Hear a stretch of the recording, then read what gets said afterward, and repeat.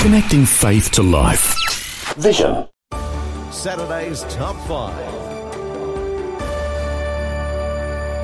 And joining me for Saturday's Top 5 is Elmo. Hey. We've seen enough of each other this week, haven't we? We've been hanging. We've been chilling. It's like we haven't left this place for like 5,000-6,000 days. Anyway, Visionathon, fantastic. Today's Top 5, though, I thought we'd kind of have a bit of a play on some words. Today's Top 5 is actually some common sayings that mean the opposite of what you actually think. Do you anything coming to when you kind of say, do I look big in this? That's a question that you just do not ever answer. Yes, exactly, particularly if it's your wife asking. The top 5 common sayings that mean the opposite of what they actually are. 5. The first one I came across is Jack of all trades, master of none. Have you heard of that one? Yeah. I often refer to myself as a bit of that. Jack of all trades, master of none.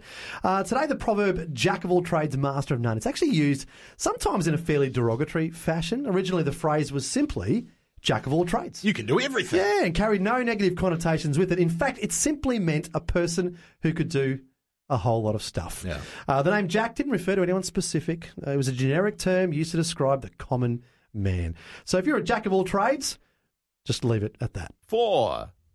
This one, the devil is in the details, which is actually kind of a bit backwards because God is in the detail. Today's version warns of mistakes being made in the finer details of a project. However, an older version of the proverb is God is in the details, meaning that if you pay attention to the small details, then it brings significant rewards. Yeah. 3. Now, this one here, I remember in, I think it was a movie, Dead Poets Society, Carpe Diem. Yes. The Latin phrase often translated as seize the day in English, and it's used to justify spontaneous behaviour in order to make the most of a day. This, however, is not entirely true. The phrase we think we know so well is actually much longer. Excuse my Latin. It goes something like this. Carpe diem quam minimum credula prostero, which means pluck the day, trusting as little as possible in the future. Thus, the actual phrase does not encourage us to ignore the future, but rather advises us to do as much as we can now for the future. How about that? Carpe diem and all those other words. Things there. 2.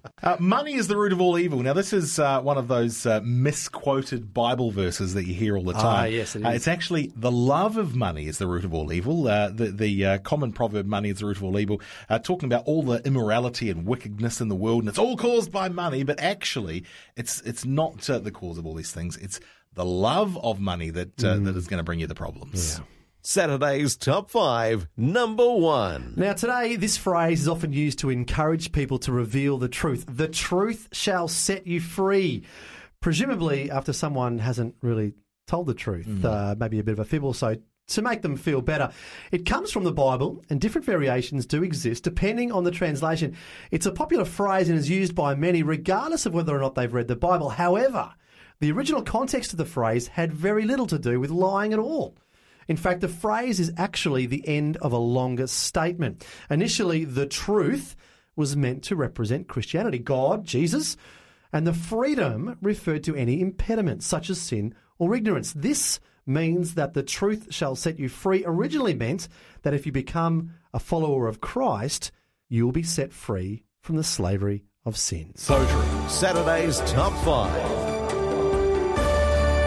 So we've been saying it all week as part of Visionathon, the truth will set us free, and wow, it's been huge. But there's a couple of common sayings there that the opposite is very much in the detail. And a couple to come out of the Bible too, which is always good to get those correct. Before you go, thanks for listening. There's lots more great audio on demand, or you can listen to us live at visionradio.org.au. And remember, Vision is listener supported. Your donation, large or small, will help us continue connecting faith to life for hundreds of thousands of people across Australia and around the world. Learn more or donate today at visionradio.org.au.